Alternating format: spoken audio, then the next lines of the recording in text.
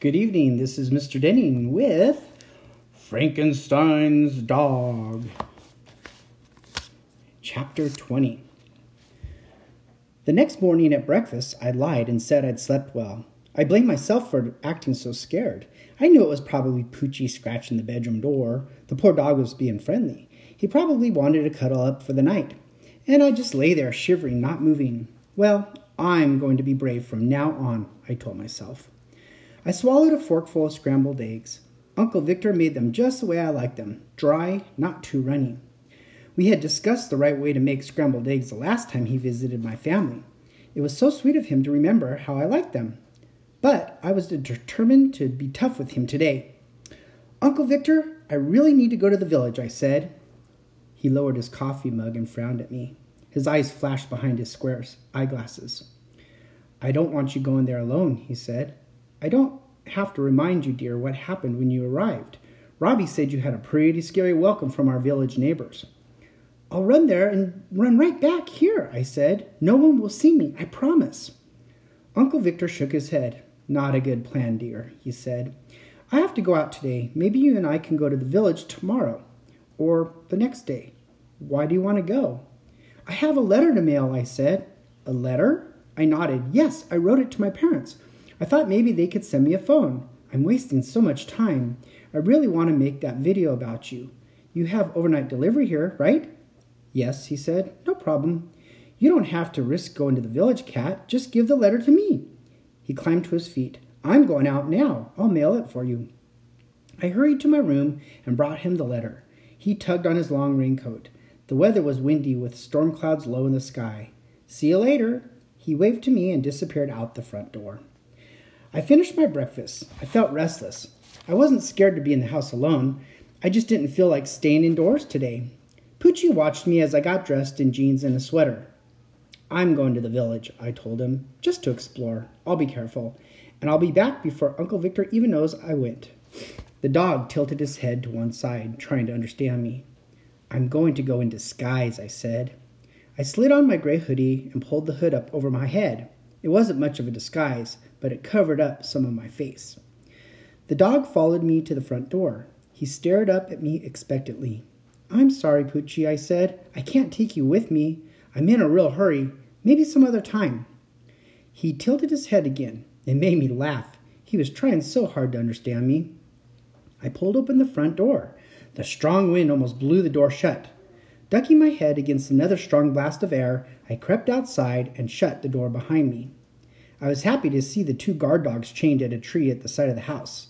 I stepped down the front stairs and saw a big trash can on its side near the wall. The wind must have toppled it over.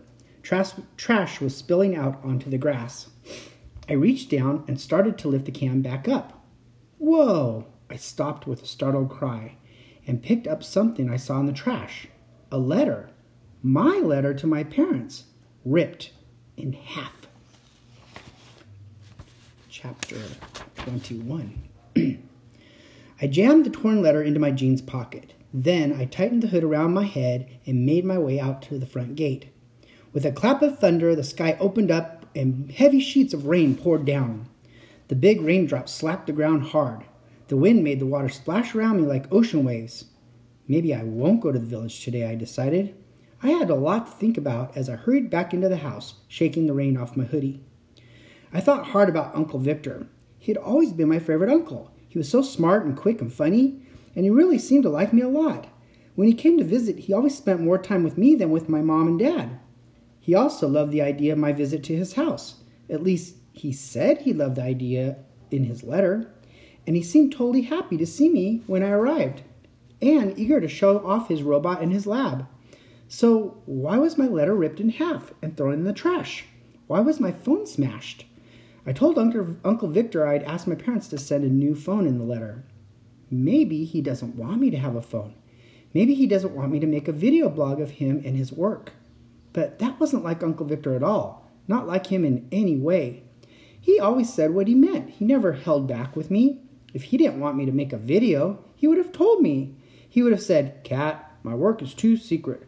I'm not ready for people to know about it. Please don't make any videos. But the phone was smashed, and the letter was in the trash, and he acted as if everything was perfectly okay. Not like him. Not like Uncle Victor at all. I was still puzzling over the whole thing when Robbie came to visit an hour later. I took his rain slicker and tossed it into the front closet. He shivered. His blonde hair was wet and matted to his forehead. "Wow, this storm is rocking," he said. "What's up with you?" "There's something weird going on here," I said. "My uncle isn't acting at all like my uncle. I think he has a big secret he doesn't want me to find out." Robbie snickered. "You sure you're not dreaming up stuff because you're bored here?" I held up the 2 pieces of my torn letter. "I'm not imagining it," I said. "Look, he tore up my letter to home." Robbie squinted at the letter. "Weird." I stuffed the 2 pieces back into my jeans pocket. "My uncle said he'll be away all day. That will give us time to do some exploring." He blinked. "Exploring?" A chill ran down my back. This was supposed to be a fun visit with my uncle, but now I was truly frightened. Did I really want to find out what my uncle was hiding? We walked into the kitchen. I found some hot chocolate mix in a cupboard and made steaming hot chocolate for us both. The hot drink soothed me. I started to feel a little calmer, calm enough to think clearly. "I just feel there's something very wrong here," I told Robbie. He wiped a smear of chocolate off his upper lip. "Like what?"